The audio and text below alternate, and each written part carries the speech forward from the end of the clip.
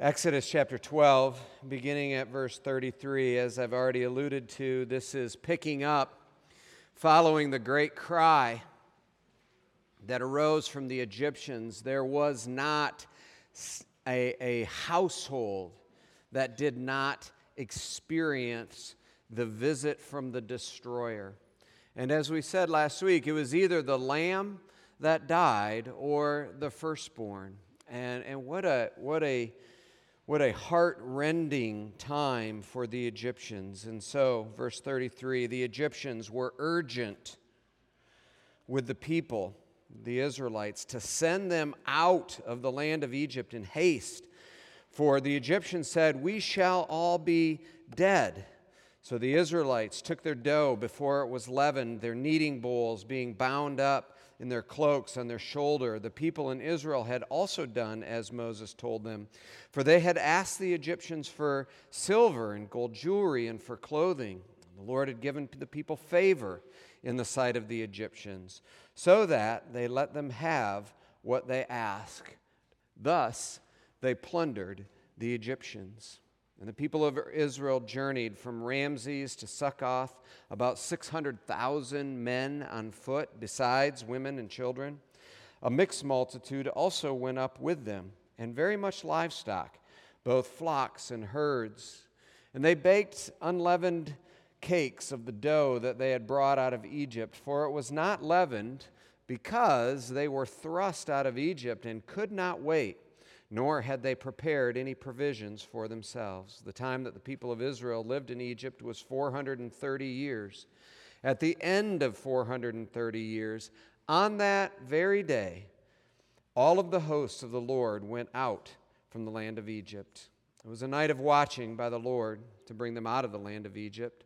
So this same night is a night of watching kept to the Lord by all the people of Israel throughout their generations. And the Lord said to Moses and Aaron, "This is a statute of the Passover. No foreigner shall eat of it, but every slave that is bought for money may eat of it after you have circumcised him. No foreigner or hired servant may eat of it. It shall be eaten in one house. It shall be not taken. You shall not take out any of the flesh outside of the house, and you shall not break any of its bones. All the congregation of Israel shall keep it.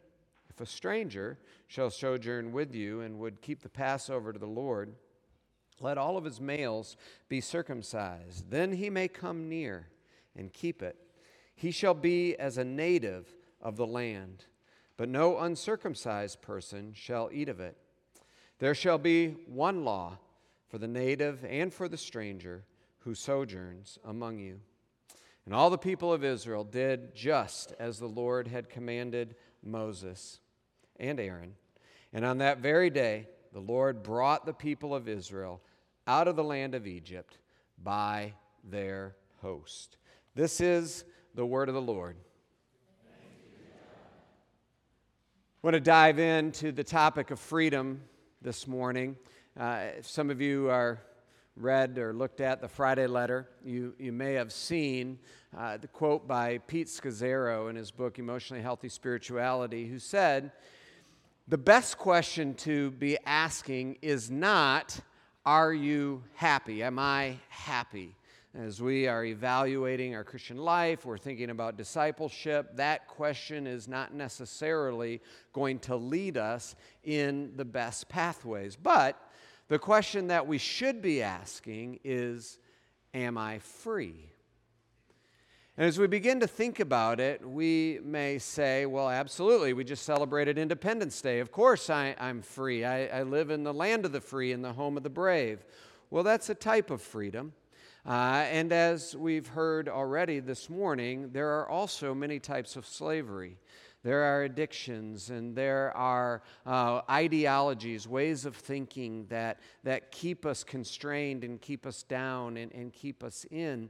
So we see why the question, am I happy, can maybe lead us in a wrong direction. But the question, am I free, can really help us to deal with things at the heart level. This is why Paul talks about this in places like Galatians. He's saying, don't give yourselves over again to the yoke of slavery. That's not leading you closer to the heart of God. That's not leading you where God would desire to have you, but rather step out into freedom. It is for freedom that Christ has set us free. Stand firm then in that freedom. But what does freedom look like? I want to give us a couple of way stations as we work our way through Exodus chapter 12. And in a nod to our friend Steve Holliday, I even left a couple of blanks in there for you to fill in. The first thing is this: freedom is something to be grasped. Freedom is something to be grasped. What do I mean by this? Well, notice the emphasis in this passage on the haste with which the Israelites are ejected from the land of Egypt. It says that they were thrust out of the land in verse, whatever verse that was. There we go, I found it. In verse 39. The Egyptians thrust them out of the land. In verse 33, the Egyptians were urgent with the people to send them out of the land in haste. God knew that this was going to happen. In fact, ahead of time, he had told the Israelites back in chapter 12, verse 11, when you eat the Passover, do it with your belt fastened, with your sandals on your feet, and with your staff in your hand, because there was going to be this emergency in the land of Egypt that was going to cause the Egyptians to eject you, to thrust you out of their land in great haste. We're told a couple of times in verse 41 and in verse 51, it's emphasized that it was that very day, it was the day after the Passover, the day after the destroyer had visited the homes in Egypt, that very day that the Israelites were forced to leave. And when we see that, when we hear that emphasis, what we are reminded of here, what the principle I believe that God would have us wrestle with when it comes to our freedom, is that when you are set free, when there is an avenue open for you to go, you go. You do not dally in Egypt. It does no good if you are a slave to continue in the land that has kept you enslaved. Why is it that God emphasizes it? Why is it that God prepped his people so that they would be ready to go in that instant? Because he knows our hearts. And if we're honest with ourselves this morning, we would say, I need this reminder because I am a dallier. I like to stay around in these areas that keep me enslaved, even though I know the danger. There was recently a report about this woman. Her name is, hold on, right sheet of paper. Her name is Kim McLean. She has traveled to hard-hit cities and towns to understand why people get killed in storms that she says really should be survivable as long as people get to the right shelter. She says, we give people days of alert that their general region may be threatened, but people inevitably dally. People wait until the storms get quite close, until they decide to actually take the precautions that they need to take or to even leave. People are doing what we call confirming the threat. When we look at the Israelites in Egypt, the threat is very real. Pharaoh is killing their firstborn children. They are slaved. They are a nation that has been enslaved for 430 years, and yet we know how hard and how difficult it was for the Israelites to even leave Egypt. Were it not for the emergency that God created, were it not for the preparations that he had put into place, they might have stayed. We know that in just just a couple of chapters, they're saying, oh, I wish we were back in the land of Egypt by the meat pots. They were so taken. When they come to the wilderness and they have to worship God, they want a cow. They want the gods of Egypt. We are dalliers by nature. And so much of it, just as Bill shared with us, shows up in our own slavery, our addictions.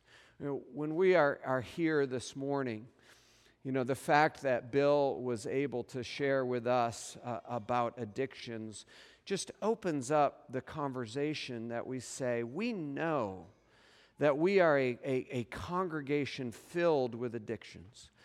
Some of it are the vices that we ordinarily associate with addictions. There are people here, I'm sure, that are struggling with illicit drug use. Whether that be the kinds that are now legal in Michigan, or the opiates, or whatever it might be. There are people that struggle with addictions in those places. People struggling with addictions to alcohol. People struggling with addictions to sex. We think about all of those things that we are addicted to. But then there are these new addictions. There are addictions to our phones and checking whatever it might be that we are checking on our phones. I mean, the data that is coming out about the ways that it is altering our brains and behavior is incontrovertible, and yet, we dally in some of these areas. There are addictions to social media. How many likes did I get? How many little hearts on my Insta? We keep checking these things. There is an addiction in these areas. And then there are things that are more acceptable. I mean, these are the addictions that don't even have any type of bad names. Things like perfectionism, people-pleasing, keeping the peace around us in a false sort of way, competence, control, achievement. These are the addictions. These are the areas in which our heart repeatedly clings to, relies on, flees to, finds satisfaction in these things that are other than God. John Cyrus, who is a pastor who lost his 29-year-old daughter to a drug overdose, just reflecting on addictions and the church, the slavery, the freedom, all of these things that we're talking about. He says this: the shame of identifying as a struggler is often too great.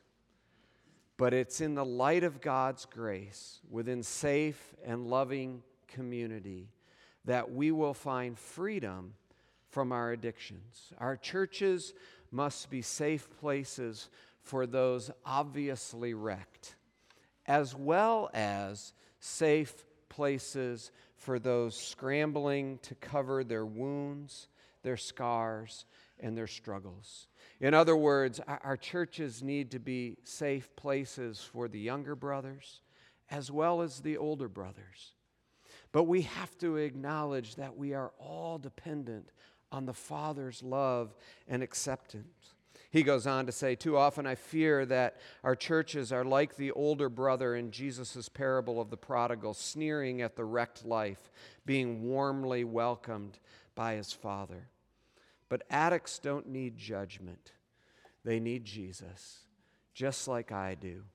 It's time that we recognize that addiction is all around and even within the reach of each one of us. One of the things that God wants us to see in the story of the Israelites is that when you are given the opportunity to be set free, to go out of Egypt, don't dally. Acknowledge, repent, confess what you're struggling with. Get others around you. You heard Bill say it was friends that supported him, that pointed him in the right direction. Don't bury it under a load of false shame or shame but find the help that you need in order to leave, because we recognize we are all there. We are all addicted to something. We are all struggling with our work. Again, there are so many things that are addictions that are celebrated even among us. But God is saying, when you have the opportunity to leave Egypt, leave it. Don't dally. Now, points 2 and 3, I think encourage us even more, but not so much sort of with a negative, if you have the opportunity to leave. Don't turn back. Because who you are turning to is a very gracious and kind God. And the second thing that I want us to observe about this is that when we see freedom, as we step into freedom, one of the things that God wants us to see is that freedom is something to be shared. Freedom is something to welcome others into. We really see that in verses 43 to 49 here in this text.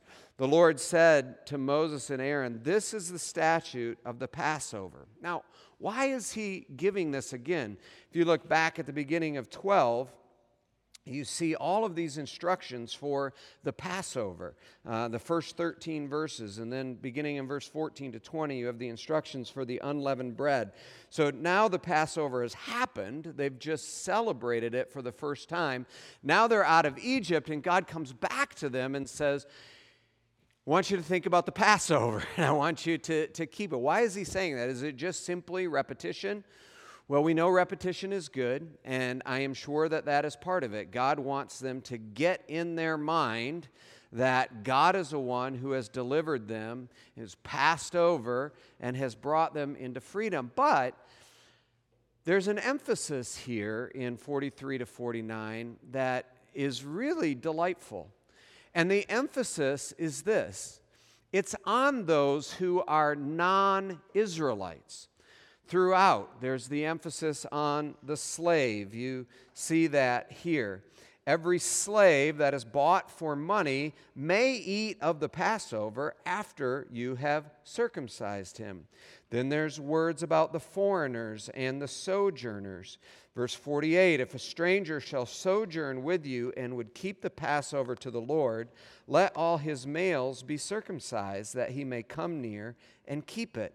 He shall be as a native of the land, but no uncircumcised person shall eat it. And then verse 49, God emphasizes this, and he says, one law. There is one law for the native and for the stranger who sojourns among you. Now, why is it that God is giving this instruction about incorporating those who are slaves, those who are sojourners and foreigners among Israel? Well, look at verse 38. The people, they journeyed out. There was about 600,000 men and women on foot, besides the women and children. Verse 38, a mixed multitude also went up with them, along with a lot of livestock, flocks, and herds. What is this mixed multitude? Well, what we know is that when the people left Egypt, it wasn't just the Israelites that went. There were other folks that went with them. The Egyptians had other folks enslaved besides the Israelites. We know in their midst, from stories that will come later on, that there are Cushites in their midst. There are Midianites in their midst. And we've also observed, as we walked through the plagues, that there were Egyptians that were learning to fear Yahweh. And we know that there are Egyptians as well who are going out in the Exodus from the land of Egypt to the Promised Land. And one of the things that God wants to emphasize right away is he says there's no division. There are, whether you were a slave or whether you are a free man, you are free to come to the Passover regardless of your social status. Whether you are a Cushite or an Israelite, you are free to come to the Passover regardless of your social status. Yes, you follow Yahweh. Yes, you follow the ways that He lays it out. You get circumcised. You celebrate the Passover in the way that we have celebrated the Passover. But there is to be no distinction between peoples in the covenant community of God. And this is just such a beautiful picture of the welcome, the belonging that we all experience when we come out of slavery into freedom. God's church is no respecter of peoples.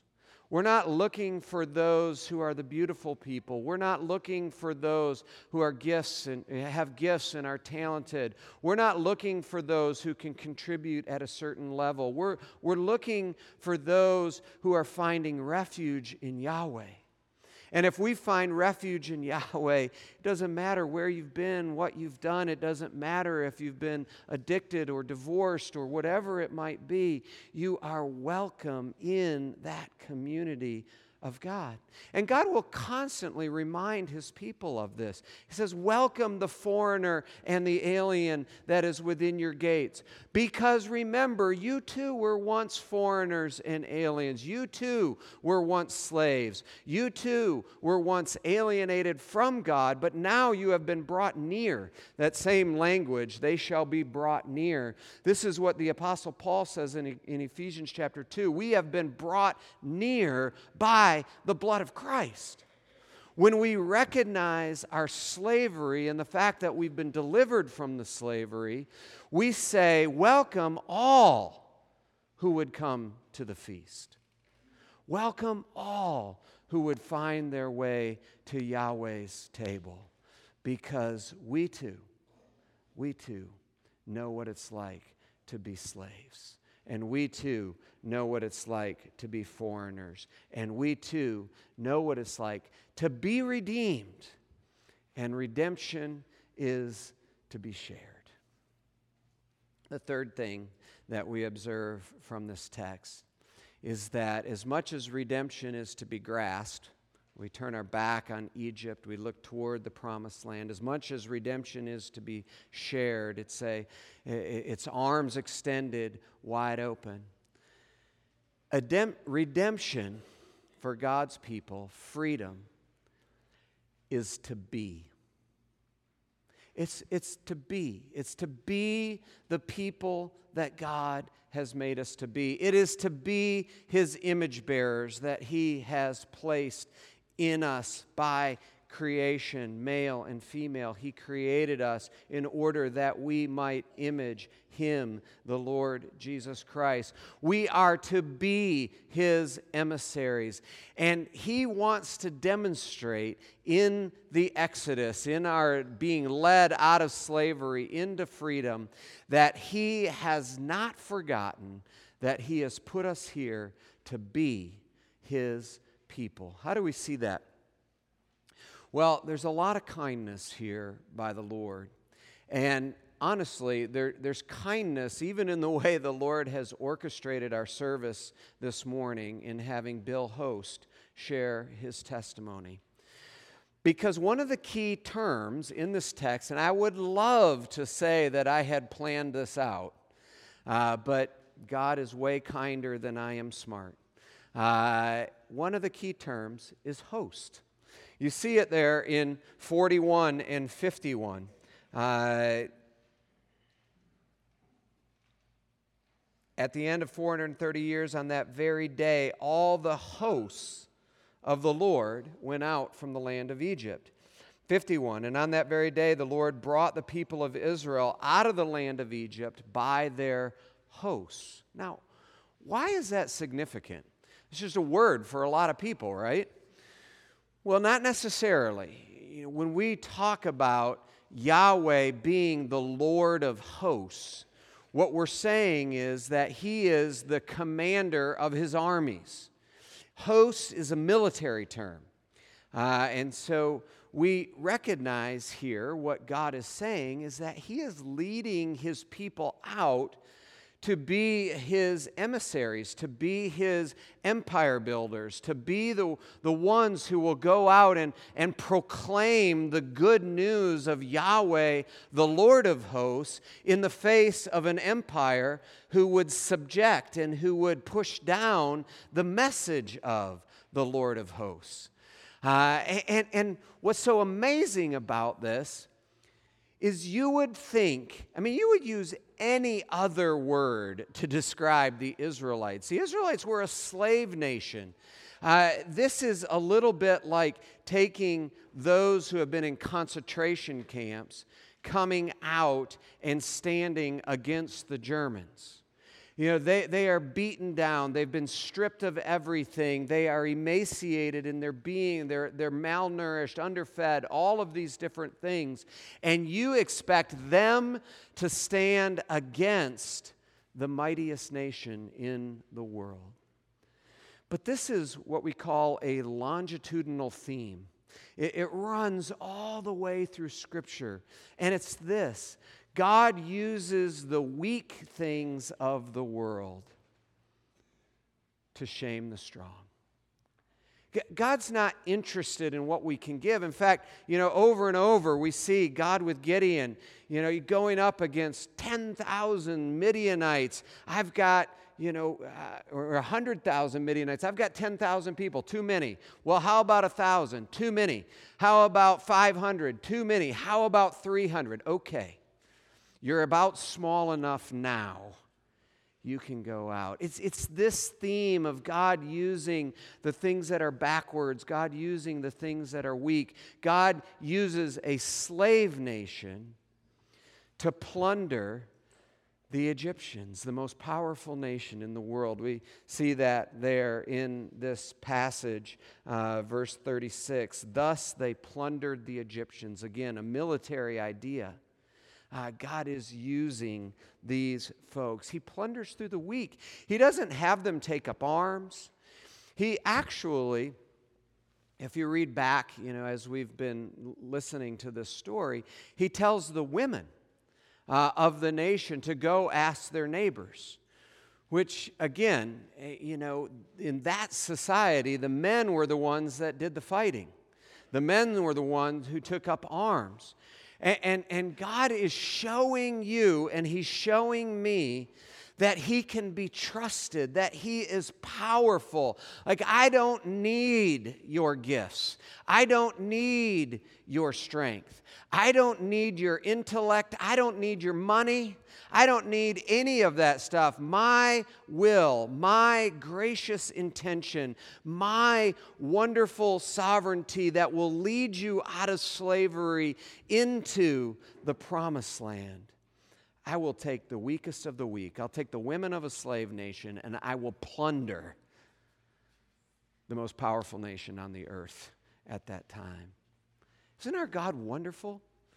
It's amazing how he comes and reminds us time after time after time that he is good and that he is gracious in order to do these things. And incidentally, he gives them everything that they'll need for their journey. How is the slave nation going to make it in their journey through the wilderness? A journey, incidentally, that will end up taking 40 years because of their disobedience. Well, he gives them everything that they need. You need some new clothes? Well, let's get rid of all of these tattered clothes. Go ask the Egyptians. They'll give you some clothes. You need some money to finance this journey for all of these people? Go ask the Egyptians. They'll give you pottery and bowls that you can take in your camping rucksack. You can take the gold and the silver in order to trade for goods along the way. God knows what we need, and he has promised to give it to us. The next couple of weeks, we're talking about freedom this week. Next week is going to be formation, how God forms his people.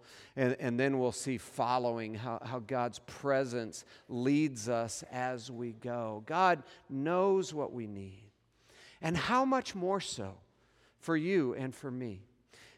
Paul picks up on this. The book of Romans, which we're going to look at a little bit this fall, the book of Romans is interesting in the way that it corresponds to the Exodus.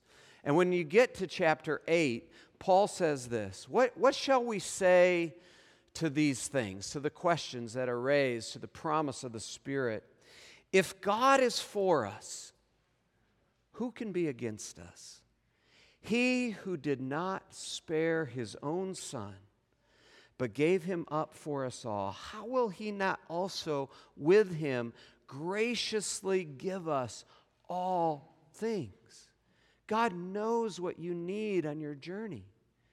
And he has promised through what may appear to be weakness, the weakness of coming together and sitting for a time and praising God and listening to his word, the weakness of serving those around us. He's promised that he's going to give us what we need. He will graciously give us all things. Who's going to bring any charge against God's elect? It's God who justifies. Who is going to condemn the people of God? Jesus Christ is the one who died. More than that, who was raised, who is now seated at the right hand of God, who is indeed interceding for us. Who shall separate us from the love of God? Listen to these things and see if they do not apply to Israel in the wilderness. Shall tribulation, distress, persecution, famine, nakedness, danger, or sword? No.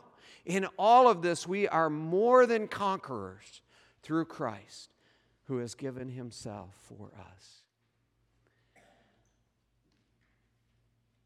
Do you see now why the question is so important? It's not, are you happy, but are you free? Have you become free in that you are surrendered to the Lord Jesus? That you are following him as he leads? That he is the Lord of hosts of your life, that he is your captain, he is your champion, he is the one who is stepping forward for you. Are you free?